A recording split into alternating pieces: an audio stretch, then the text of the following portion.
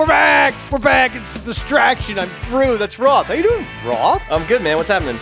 It is today, as of this recording, I have been married 20 years to my wife. It's my 20th wedding anniversary. What's the, you know how sometimes they do anniversaries where it's like, your third anniversary is like Yeah, the it's felt papier-mâché and all that. No. So what is 20? That sounds like that should be like a valuable medal. I am not going to do the thing where I start. It's too soon in the podcast for me to do the thing where I Google around in real time. I'm sure it's like 10 or something like that. You just have to give your wife like a katana. Give her like a really well-crafted sword. I only bring it up because we never do anything special for our wedding. So I said to my wife, well, why don't we go away? And she's like, well, then we'd have to get my parents to visit or to stay with the kids or something like that. And I was like, all right. Well, why don't we go out for dinner? She's like, oh, I know. She's like, we can take a day trip to Annapolis and we go to Cantler's. It's one of the crab houses on the water where you bash the crabs with a hammer and all that stuff. Yes. I was like, hey, that's fucking great. That's like a day. Like, it's like sort of like a day trip and all that. And then she was like, but I have work. And then I was like, I have to record a podcast. And she's like, all right. Let's just go out to lunch after you're done with the podcast. And I was like, all right, that's fine. And so we were gonna set up. We were gonna go out to lunch. We were gonna go somewhere like different that we hadn't been before. And then my son gets home from school yesterday, and he's like, my throat really hurts. And so my wife right now is taking him to the doctor for a culture for strep throat. So it's like the most typical. Yeah. Like it is so emblematic of being married 20 years. It's one of those things where like if you read it in a short story, you'd be like, that's a little on the nose. I think we got to take that back about 20%. It's got some O. Henry energy to it. Yeah, just the idea of like certain. you starting with you being like, I'm going to take you to fucking Portugal. And Yep. then it ends with you guys having lunch at Bob Evans at 2:30 with your child there, which is like just not what you want at all. 1,000%. But like that's why I like being married. I like the typicality of it. Like that's kind of the point. Like, everyone's like, like at the wedding, they're like, when you go home, it's just gonna be, you two together. It's not gonna be like a big thing anymore. And that's the point. That's the fun of it. I like the ordinariness of our existence together. And We've also been able to keep that going because we don't have kids in a way that I think other people, like what you're describing, the idea of like the sudden introduction of strep throat into the equation is like just not going to be a problem for us. Like knock wood, like that is, we can do our going to restaurants thing. Like, obviously there's some other stuff that we're not, getting to necessarily enjoy as adults, but there is like something about like getting older, trying to find these like sort of narrow windows in which to do stuff.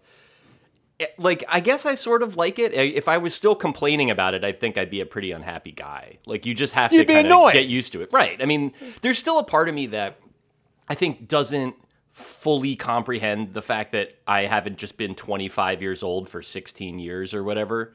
Like, obviously, like, I know that that's not true, but it's like, because my life hasn't changed that much, there's still a part of me that's kind of like, well, what can't we go out? Like, what, you don't go out on Tuesdays anymore? And, like, the answer is no. I fucking don't, but we still are working on getting our heads around that after, like, a decade and a half. Here are the thing when you're married where, like, choosing a restaurant kind of becomes like a small-scale power struggle. Yeah. Or, like who's gonna win the restaurant choice? We have also gotten this compulsive thing where we share stuff. And so there's a lot of like I do eat meat. My wife does not. I don't eat meat very often, but I, like when she's not around, I'll cook it for myself. That like used to be a thing that happened before we started spending all of our time in the same apartment for a few years. And so we were going out a lot. Our anniversary fell while we were up in Maine. And, we did like a dinner on our actual anniversary, and then like which was like a Sunday, so there weren't or Monday, there weren't that many places that were open. We went again, and then we went for a sort of second or maybe third anniversary dinner on our last day in town. So this was Look at you. Yeah, we were balling. We were definitely, although the last one was like, it was an incredible meal, but it was like in a strip mall in South Portland, which was like this suburb that has, because Portland has gotten so expensive, that has like, it used to be where Kate would go to like smoke cigs and bowl, when she was like, and now it's like nice. She's a bad girl. Yeah. It was literally the place that we went to. It was really good. It's called Judy Gibson. I recommend it to anybody. is like in the location of like a Greasy Spoon diner that she used to go to when she was in high school, but they've like retrofitted it and like got it all kitted out now so that it's like a fancy like chefy cooktop that you're like watching everybody do stuff on. And she was like, yeah, that used to be the place where like I watched a man cough into my eggs like when I was a child. But yeah, I mean like that sort of it's the sharing of the dishes that has become an issue because there's stuff where she's like, you can get that if you want. Like, if you want duck, I want you to have duck. And I'll be like, no.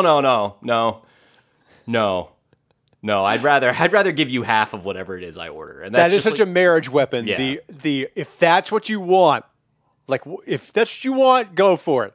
When really, like what you're saying to them is, I don't want you to fucking get that. Like if you're really gonna choose fucking pancetta over me after 12 years of marriage, then I just don't know.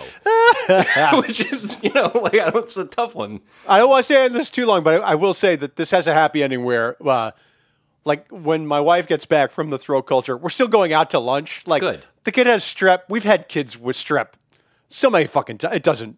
Yeah, I was going to say, like, you can leave a child with strep throat alone for 90 minutes. Yeah, because that's the only thing that's hurting him, and the only reason you keep him home is so he doesn't give other kids strep throat. Right. That's really it. Like, he's not, like, incapacitated. And even if he were, like if he were bedridden, okay, we'd stay home. But he's up and about. There's something more annoying when a kid who takes a sick day, but they're, like, able-bodied, and they can do, and, like, you don't get to baby them and be like, oh, poor baby, and, like, feed them, like, Mrs. Grass chicken soup and all that shit.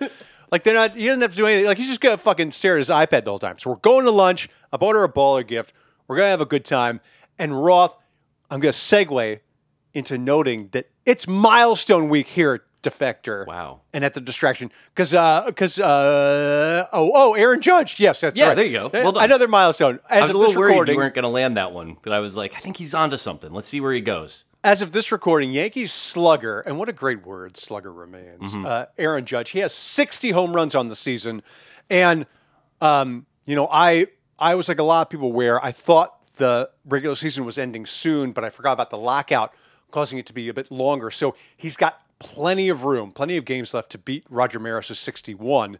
And I don't want to get into the true home run king debate because there's no way that debate's going to end cleanly anymore. Right. Plus, also, like, the New York Post is going to do so much of that work for us. Yes. It's going to be... That's just their job. Yeah. It's like, there's going to be headlines just like, he was a judge, now he's king. Fuck yeah.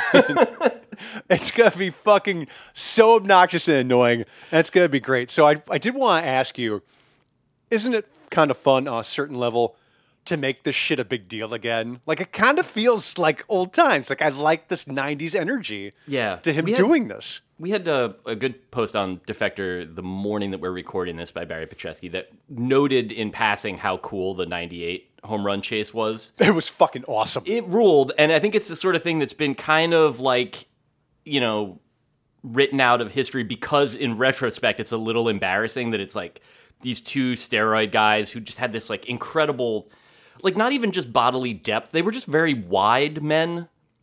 Like they were just, like a good solid like 3-4 feet across at the shoulders. Yes. Like they were very obviously on that gear. And yet like watching them go homer for homer every day was like, I think legitimately it got me back into baseball after I had sort of like, I was in college, it was different. Like I wasn't following it as closely, but it was really cool. Like it was probably the last time that I got the sense that all of America cared about baseball every day.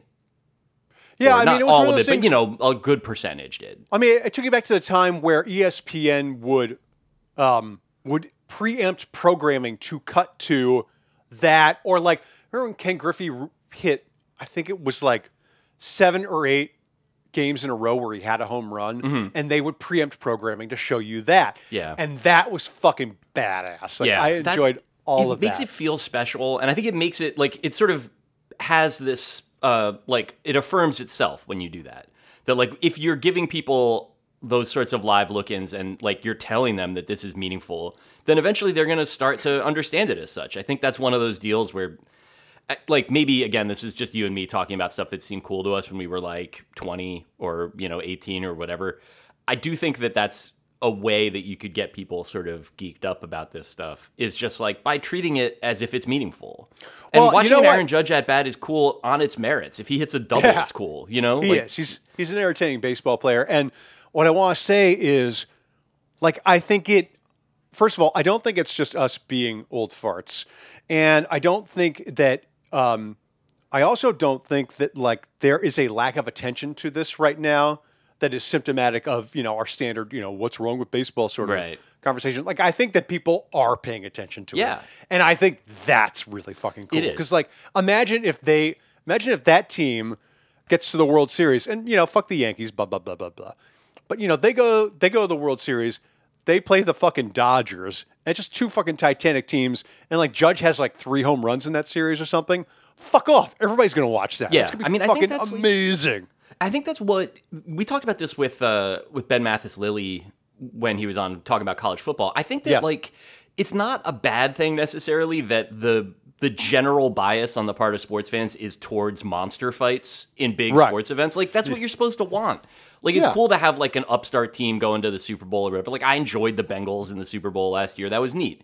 But like you should want to see like the two, not just the two best, but like the two like biggest, silliest, goofiest teams in every sport in that. And like the Yankees, obnoxious though they may be, like Yankees Dodgers, I would be fine with that. Like I don't know that Yeah. it's exactly the one I want. I have, longtime listeners will know that I have a rooting interest in the postseason this year. Right. But I also feel like, yeah, like who the fuck turns that down? Right, because, like, the little scrappy team is going to be a dickhead team anyway. The fucking Braves were a dickhead team last year. The Astros were, like, major dickheads. So Yeah. I'm not, like, there's no Cinderella here. There's no fucking UVM of the field that's going to be, like, totally endearing because they beat the big bad Yankees. Ew, I don't give a fuck. This is you're erasing Sorrentine from the parking lot, but I'm going to allow it. I'm going to allow it in this case. While we're on baseball, I want to ask you about your Mets because I believe they lost the division lead to the Braves, who I still hate as a lapsed Twins fan, and not just for last year. I hate them for last year too, but now they have reclaimed the division lead again as of this recording. Yeah, they lost it for all of 24 hours. Okay, so. what is the state of your Mets then at this moment? Would they match up well with the Dodgers in the playoffs? Do they have a shot?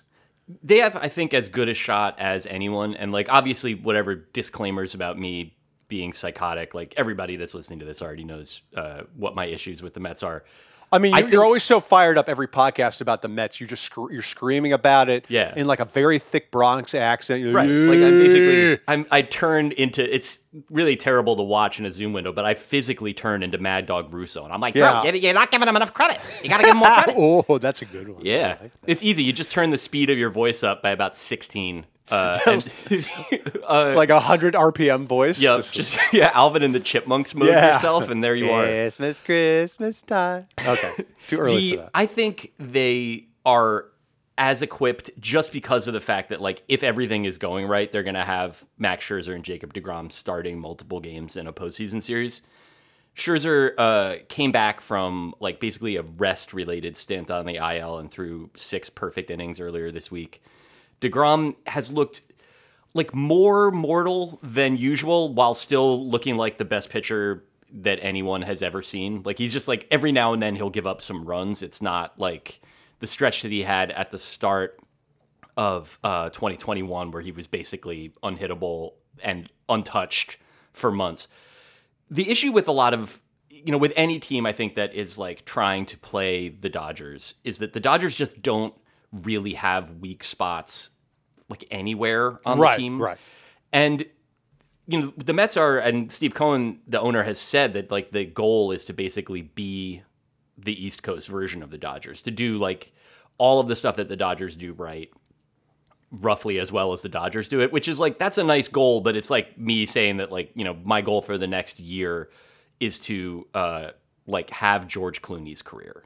And like just jump in there. doesn't it? I mean, if you want to be the Dodgers of the East Coast, doesn't that just really mean you gotta have a payroll of $300 million? So like they it do? means that in part, but this is the thing with the Dodgers that's different, and I think that I don't want to call any of it admirable because fundamentally we're talking about executive decisions and behavior, and that's it's all right. You can. But the Dodgers do spend a lot They don't spend crazy high. Like they're not, $100 million over the luxury tax. But they also, and this is the part of it that I think seems replicable, but is actually much harder than it looks.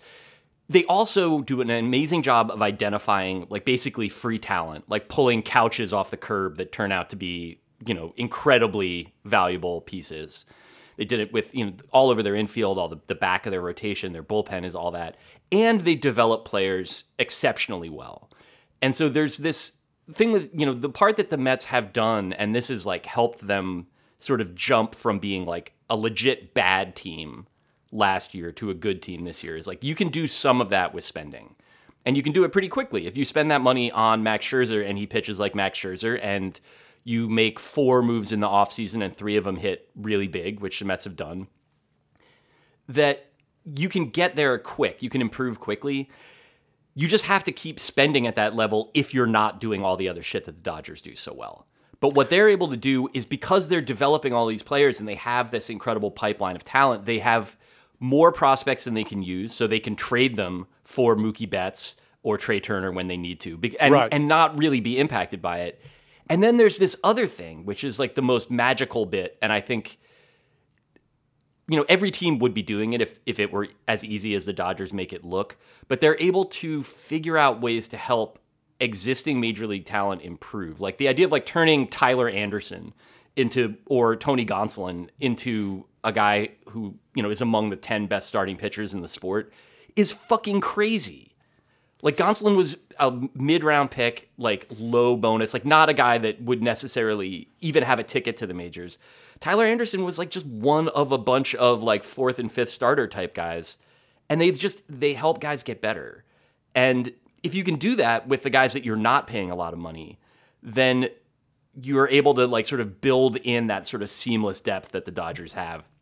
And it's, again, one of those things that when you watch them do it, you're like, oh, why don't we, just do that with whatever like bummy 5th starter we pay $3 million next year. But like, it's not like that. That's not how it works. Like they've really got it figured out at every level. Well, is it that they figured it out, or is it more that the winning is the horse that leads all carts, where, because I've seen good teams. I just saw the Warriors turn Andrew Wiggins into an all-star. Right. Like, and so it seems to me a lot of times that goodness simply begets goodness, because you bring a guy in who is like a middling talent or has had middling achievements in his career.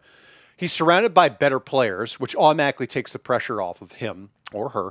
And then also, you're more confident when you're on a team that, is going to win 100 games a year naturally. And so I don't know whether or not, it's the chicken and the egg. I don't know which one is leading which there necessarily. But you seem to be convinced that the Dodgers really, in addition to simply reaping the natural organic benefits of winning, also know how to do things correctly in terms of how they process everything. Yeah, I think that's a really good point that you make, though, because there is this there's a story at Baseball Prospectus that Jared Seidler wrote the other day that I thought was interesting about. So basically, there's 2 big catching prospects that have come out of Louisville. One of them backed up the other one for a couple of years. Henry Davis. Oh, wow. Did they both play for Nick Saban? Right. They were all recruited by Bobby Petrino. So it was during the Petrino years. So Henry Davis was first pick of the draft a couple years ago by the Pirates. Done pretty well. He had some bad luck with injuries this year. But, is like sort of hitting that like hype wall that prospects get despite having been the first pick of the draft. And then there's this guy, Dalton Rushing, which is an incredible baseball name. Oh, wow. Who is his backup, but is like, I believe is in the Dodgers system. And the point that Jarrett made in the story is that like the reason that Rushing is going to be like passing Davis on a lot of prospect lists is not necessarily because of like a tools related thing or whatever. It's just that like if you spend 2 years in the Dodgers system versus 2 years in the Pirates system, you get not just like necessarily better instruction, or they know how to like help guys hit the ball in the air or any of the things you want prospects to do, that there is also all of that other stuff that you pointed out. And I think that means something, that like you get a sense that you're a part of a big league pipeline that is going to help you improve, that's going to treat you right, that's going to make sure that you're like put in situations to succeed at every turn. And that is like organizational like winning is different than like sort of on the field stuff. I think it's harder. You do tend to sort of go back after the fact and be like, wow, they must be really good at this because this happened. And yet, like, it means a lot. Like, I think when you see teams that get it right, and this is again where like it's sort of, it helps that the Dodgers have basically averaged 100 wins a year for a decade. Like, right. That obviously, like, that does a lot for you. But it is also the sort of thing where it does, I think, like, build in institutionally just a belief that things are going to work. And for a sport that's got all that mental aspect, I think that means a lot. Yeah, I think it means a lot in other sports too. And just like in business in general, where if you're working for people and you believe they know what the fuck they're doing, that like matters a lot. Like that, okay, all right. I know these people clearly know what they're doing. I'm going to listen to them because it's going to be a good idea to do that, and then I'm going to prosper, and then you do, and that's always very cool. I don't want to make it too much about Defector, but the right, other milestone. I know. It is the story of Defector. But I think we're both sort of talking about the same thing, that like this is, for me, like in my working life, like all the different places I've worked, I think I've had every sort of shitty media ownership experience that you can have. Right. You know, that it was like venture-backed stuff, like private equity guys that don't give a shit about what they're doing. Whatever it was that Vice was trying to do, which was basically like a pump and dump thing where you were trying to like sell the entire network to the Kingdom of Saudi Arabia before they realized what it was actually worth. Damn, that's fucking wild, man. That's wild. It's incredibly wild. I smoked cot with MBS. But I think that like with all of that, like you feel this sense, regardless of the work that you're doing, because like you're going to try to do a good job no matter where it is that you're doing it. Right. But at some point, you know that the people that are in charge of your fate and ultimately that are going to decide to either pay you or not pay you are either cretins or incompetent or just don't care about what you're doing one way or another. And as soon as they get bored, they're going to pivot to some other shit. And that is like, you can still do good work under those circumstances. I think you and I have both like written stuff that we're proud of while going through this incredible like ownership chaos. But no, I wrote nothing good at Deadspin. No, nothing. Well, yes, but you've done good work. Terrible. I'm talking about SF Gate mostly. But I think that, like, in all of that, you're not yourself. You're not your best self anyway, because you have this feeling that you sort of carry around with you every day. That for me, I've mostly noticed in its absence at Defector. Like, I've noticed how much space that was taking up, where you're just kind of like aware that the clock is ticking and that sort of what you do doesn't matter.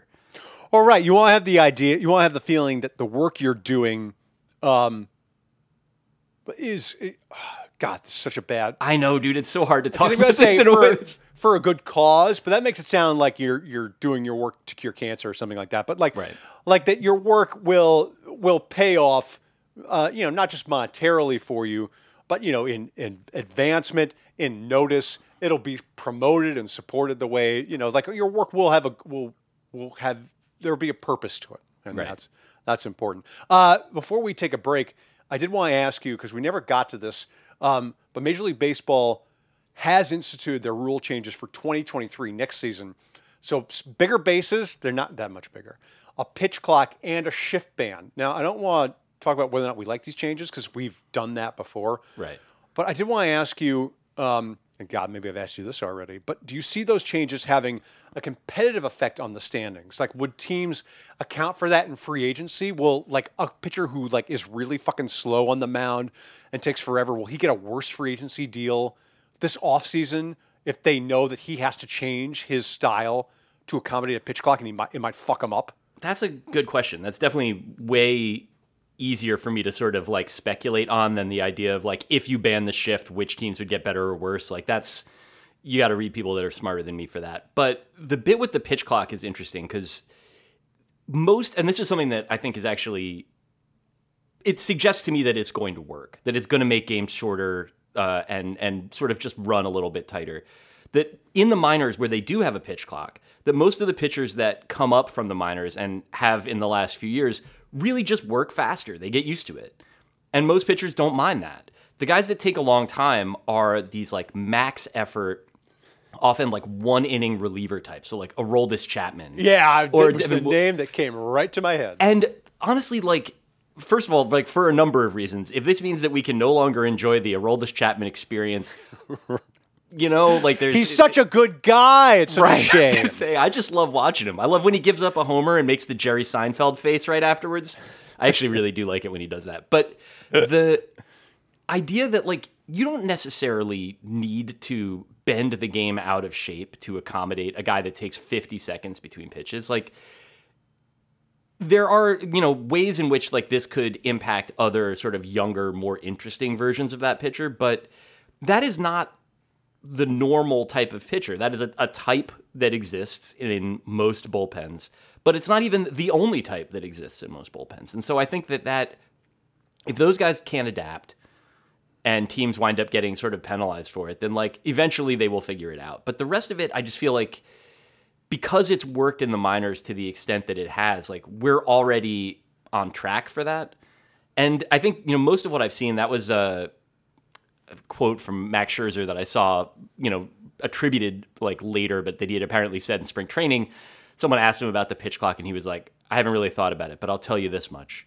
I'm going to manipulate the fuck out of it. Oh, yeah. And it was like, and Fucking you know love what? that Like guy. that's the mindset that you want. Yeah. He's going to do whatever he can. Like, and that's fine. Like that's what baseball is. That's what all of these guys do. And like, as long as they are able to stay within it and, like get me on the train 20 minutes earlier when I go to a game, like that seems like a win for everybody to me. All right, well, let's take a break. Roth will get some water. We'll be right back.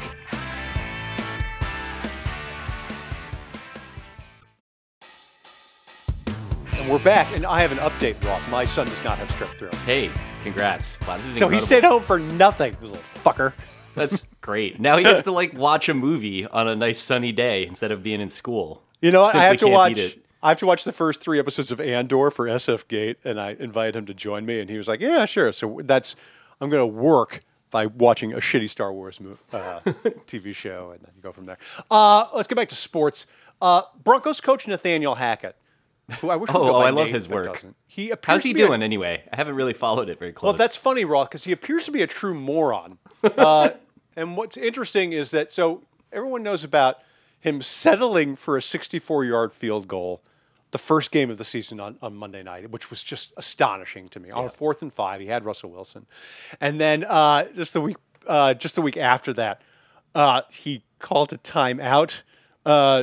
He had so many fuck ups. One of them was like he had an option pitch on like 3rd down and 1, and the option pitch was like 10 yards into the backfield. And then every time he took a timeout to figure out a 4th down play, and then he elected to punt instead. And so all of this makes it clear to me, at least I think that head coaching is like a talent. And that sounds like a fairly obvious observation, but I'm so used to head coaches being portrayed as grinders for so long that like the best coaches are the ones that study the most tape and sleep the least and hate their families the most. And it just seems to me now that particularly in light of the Washington Post's investigation that they published today into the obscene lack of diversity among coaching staffs in the NFL, which we knew before, but they did really in-depth research on, and they got people talking like Maurice Carthon and Lovie Smith and Tony Dungy and guys like that. I think that teams, when they're hiring a guy who has never been a head coach before, they either don't look for that talent when they hire him, or they simply can't know what it is until they see him as a head coach fucking up the way Nathaniel Hackett has. Yeah, I think that's true. I also think it's funny to see how little understood it is, even at this point, that it is. Yeah. Because like we're pretty far along in the whole like modern football thing, that like I remember as a kid when like coaches either looked like Wayne Fonts or Mike Holmgren. Those were like the two types of guys. So it was like the same body type. Basically, you're choosing a mustache or no mustache. Yes. At this point, it's like we've got, younger coaches, people with different philosophies. They're all still white, as the Washington Post article pointed out, which is fucked up and shameful. But there is also like, there's still enough organizations that are run by knuckleheads. Not just owned, but like, sort of like institutionally, the front office is full of them, where they're not just like hiring Joe Judge. They're like impressed with Joe Judge. Yeah. That they're just like, they think we he's were like blown a leader of men. away. Yeah. And that is like, so that really, you can hang some of that on owners being the sort of thing where it's like the idea of like Mr. Burns going to a baseball game and being like pretzeled bread, like just like having no idea what people are like. But there's still this element of like with the Broncos, which is like famously as butt-headed an organization as the NFL has. And drunk. Don't forget drunk.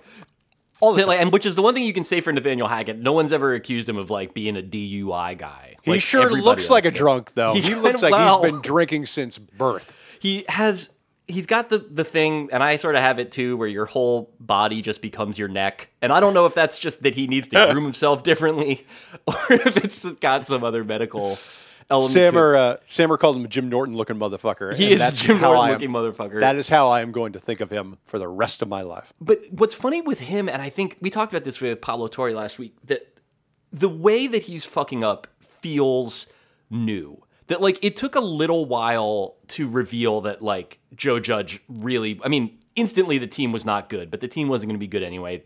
They had idiots making the decisions. Well, also, he was just a dick.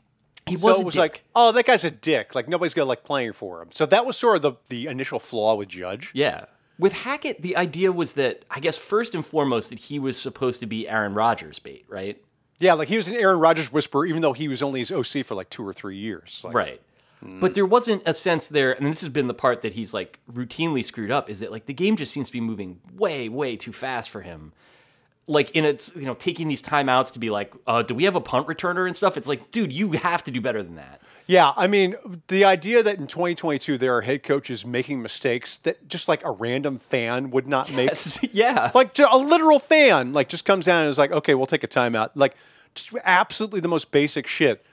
That blows my mind because these coaching staffs are larger than they've ever been, and for good reason. They're not like it's not like gilding the lily. Like they like a lot of times during the regular season, all the backups have nothing to do. Like they'll play scout team, but they'll have nothing to do. And there are head coaches now who are like, well, wait a second, these guys should have instruction during the regular season. So let's have a coaching staff that's not 10 surly guys. Let's have a dozen people who are smart, and let's have a game management coordinator, tell me when to take timeouts and all of that shit. So we have all of those resources and all of that knowledge, plus the research, obviously.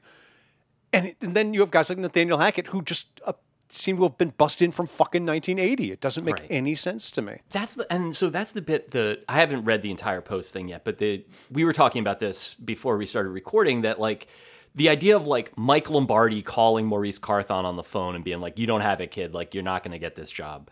There's a part of it where it's like the mediocrity of the man on one end of the line, which is, I'm not talking about Maurice Carthon, that like those guys having not just like the last say in how all of this stuff goes, but that like over the span of generations being like just these kind of like butthead, clubby, incurious dudes who insist on seeing football as like this like mythic manifestation of masculine virtues instead of like a problem to solve or whatever.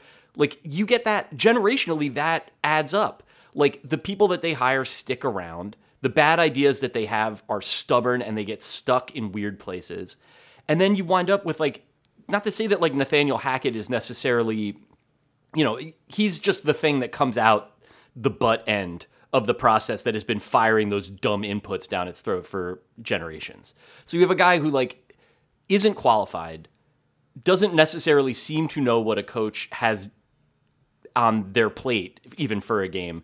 And they brought him in basically, it seems like, because they were trying to attract a quarterback that they thought had similar like sort of mythic qualities. And then they gave him another quarterback, and he wasn't fucking trust him. He doesn't know how to use him. Yeah, and Aaron Rodgers, by the way, is his own offensive coordinator and has been for like for fucking 15 years. So like, don't even get me like, oh well, this guy was the mind behind Aaron Rodgers. Get the fuck out of here with that. Like, there's no way. And so from the post thing, there were two things. One was they posted a video, and Lovie Smith said something interesting, where it was okay.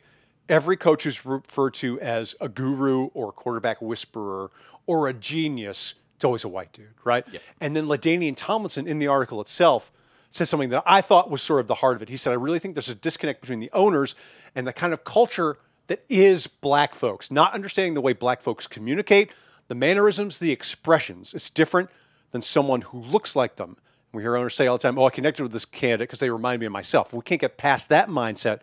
We don't talk with coaches who don't look like you or talk like you or come from the same background. They'll never get a chance. And I think that that is not just applicable to the NFL, but that's been like the story of like the past few decades of like my existence as a person. Like I remember like, you know, in the 80s, or like people making fun of black players for having names like Hingle McCringleberry. Like there's the Key and Peele sketch and stuff like that, right?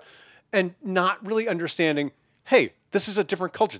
This is done differently. It's not done wrong because it's different. You know what I mean? Yeah. No, I think that's absolutely right. I think that's a good.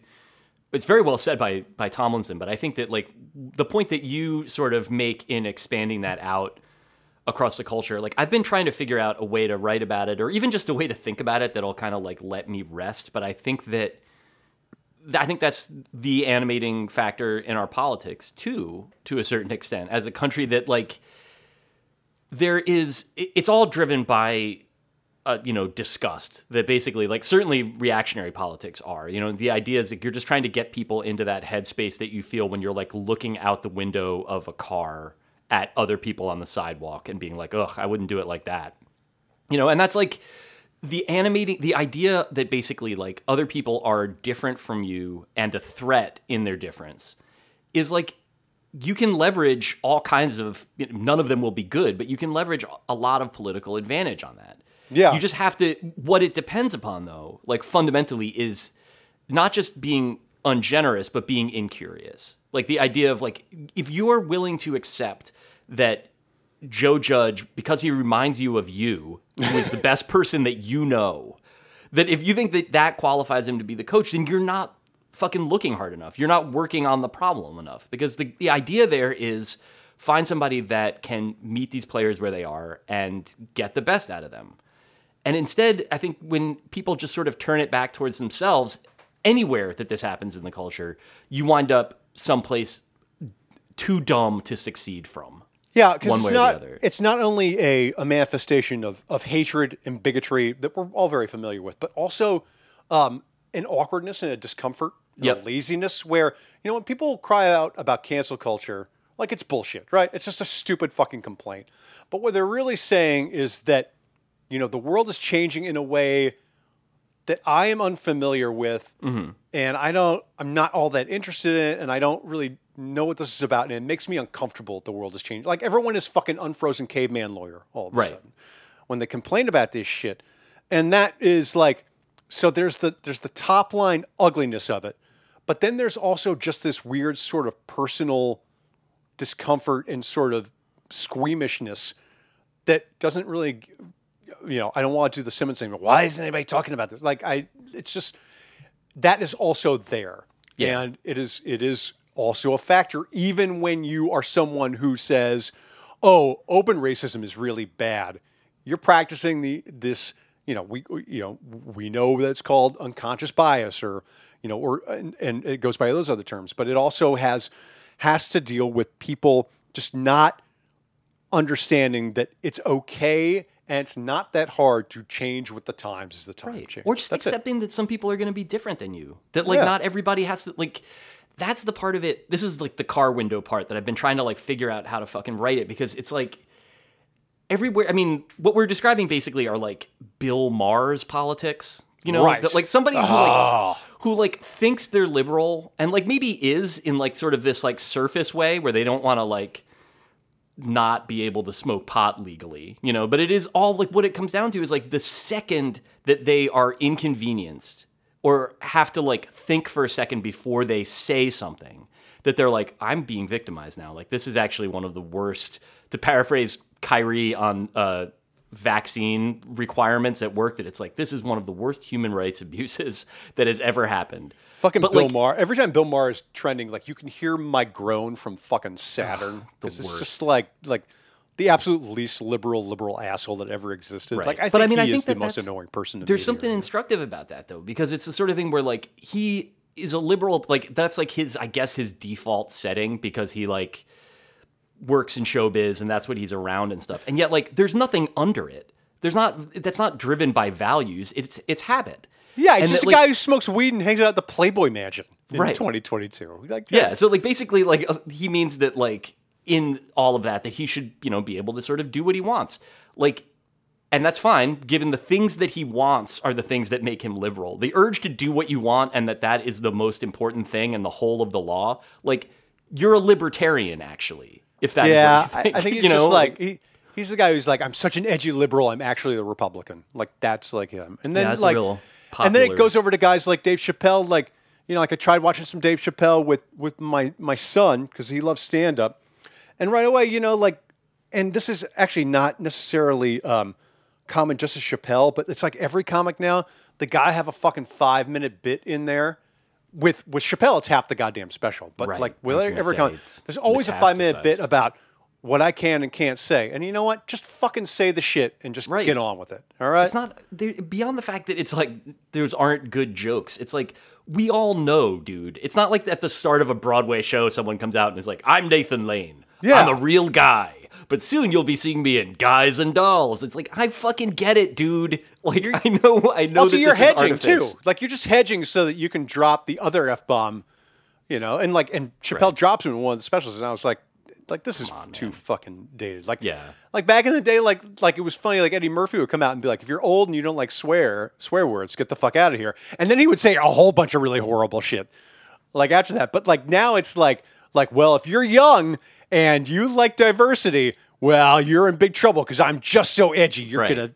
gonna clutch your pearls. It's gonna be so. It's such a crazy thing too, because it's like it's so much easier to come out and be like, and just to abuse people, to be like defiant, as opposed to being like, just before we get started here, like if you get mad at me, it's I'm not not your liable. fault. Like first, that would make me a victim, and that would be very sad for me. So like, please, like, oh God, get the fuck Yeah, out like, of why here. don't you hand out a fucking waiver before the show? It's embarrassing. Let's get to the guy of the week because Yeah. I can't believe we managed to dovetail into the state of comedy. That was actually kind of enjoyable. I like that.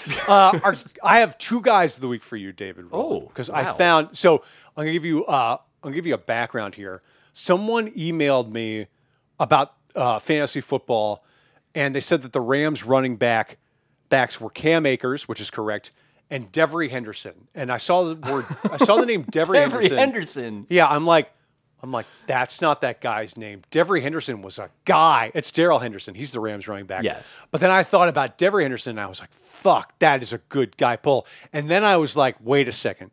Saints wide receivers are all fantastic guys. So of course you have Marcus Colston, but then the other one I wanted for this week was Robert Meacham. Remember him? Yes, very fondly. I have a special connection with the Saints.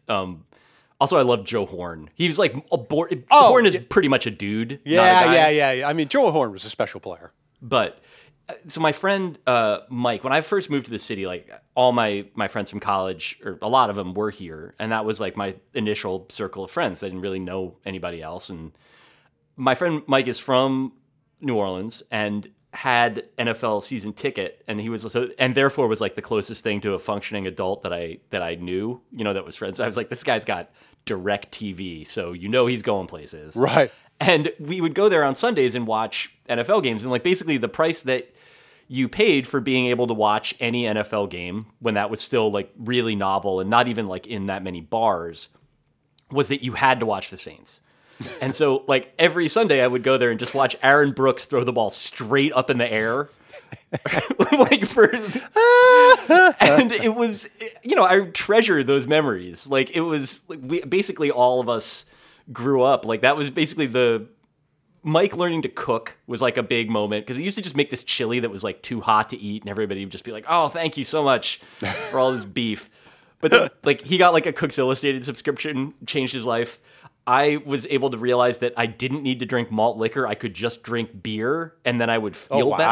better. Yeah, that was a big moment. I was like 24, 25. Sounds when pretty that happened. soft of you, man. You used It to be was. I cool, gave man. up. At some point, I just realized I couldn't run with the Schlitz Blue Bull anymore. I bet you put hose before bros, too. It was embarrassing. Panty Yeah, waist. and honestly, like I think at this point I look back on it, that's the thing I would change the most. But watching all of those guys, the Saints would like draft.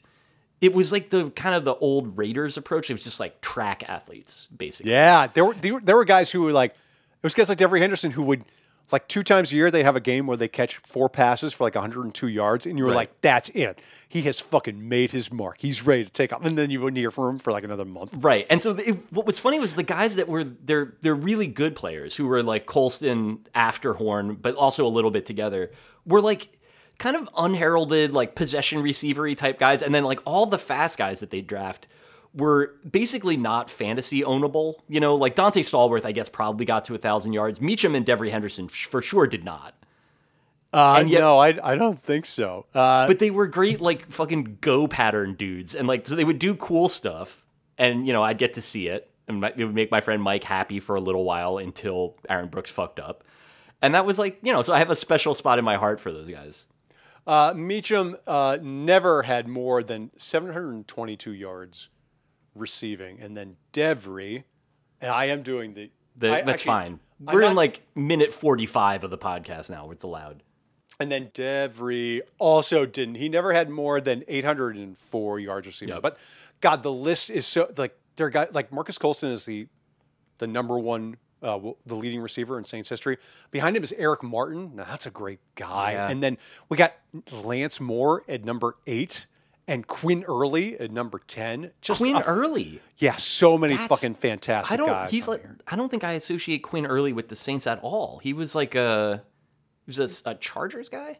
Great name. I think he was a Ram or a Falcon for a while. And speaking of Falcons, Michael Haynes is on here. Yeah. Pierre Thomas, who was fucking great. He's a running back. Yeah, he's their 17th leading receiver as a running back because he was a great pass catcher out of the backfield. All right, we have done enough guy stuff. Yeah, I was it's gonna time say. for the fun bag. This is from Brian. The Saints minute is over. Yeah, Brian writes in, I had a dentist appointment today and I haven't showered.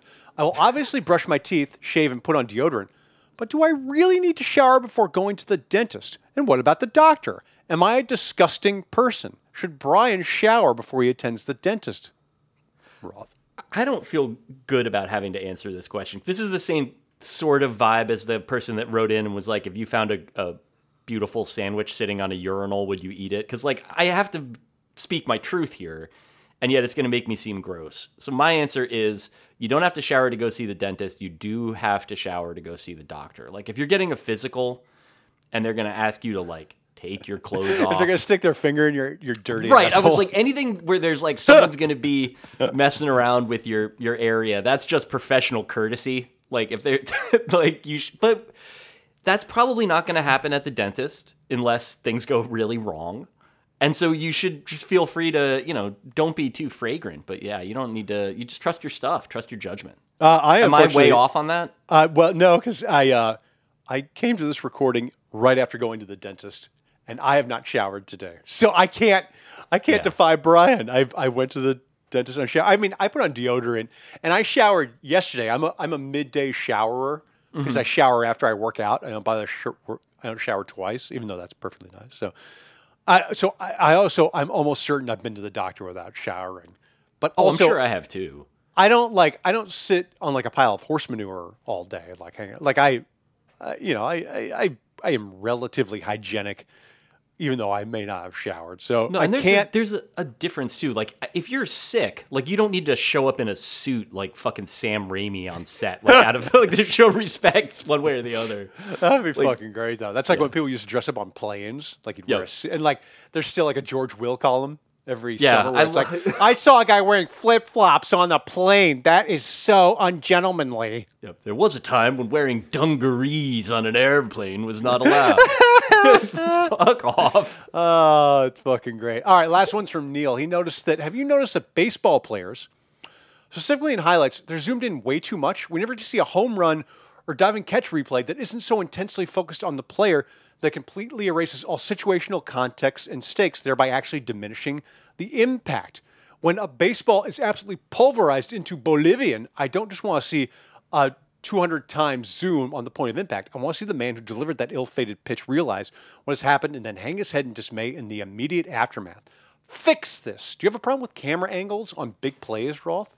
I think that for the most part, it's okay. Like, because there's not as much close-up stuff, but I also feel like you notice it when, like, for instance, it's a big, point of, like, our coworker Albert Bernico that, like, if you're showing a cool throw from the outfield, show the throw. Like, I want to see the ball leave the guy's hands and describe a trajectory towards a glove. I don't need to see a close-up of the man throwing, a close-up of the man running, a close-up of the catcher catching the ball. That's usually what you get. You usually get a succession of piecemeal ones. Like, sometimes you'll get the bird's eye view one, like if it's an incredible throw from right field or something like that, but not always. Like, usually you get the play, like you get the play at the plate, then they cut to the outfielder catching the ball and throwing it, and then they go back to the play at the plate or something like that. So it's usually you get like the elements, but not necessarily the whole. Right, and I feel like the more they cut it, and the more like you want it to see the actual like majesty of the thing, you need to watch it happen, sort of as you might, like, and obviously it's not the same thing as like just having a seat in center field or whatever. Like, there should be some craft there, but I think the finer you parse it, the harder it is to enjoy. I do like, though, that there do seem to be some new angles in play, which I think is very promising. Like, there was one, I think it was his 59th homer that Judge hit off the relief pitcher Luis Perdomo. Okay. And the angle was like slightly further back, a little bit to the left. He hung a slider and Judge hit it 798 feet. And Perdomo reacts the way that, like, in like Wet Hot American Summer where Paul Rudd has to put his tray away and he's like, like just like totally going off. Like, Perdomo does so much body acting because he knew he hung the pitch. He heard the sound of it. And like before he even sees where it's going is like flinging his arms in the air and like stomping around on the mound. It's horse feathers. Yeah, but it rules like that. I want to be able to see that like moment of like sort of humanness as opposed to just like, like a close-up of the bat hitting the ball. Like, I'm aware that's how home runs happen. Like, it sounds to me like what you and Neil want is the all-18 film. And thankfully, if you subscribe to MLB Plus, you'll get that 72 hours after the game has been played. I want to be able to see everything. I want to see what the third baseman is doing on a home run. It's important. Brandon Nix and Chantel Holder are our producers. Nora Ritchie is our executive producer. And our theme song is by Kirk Hamilton.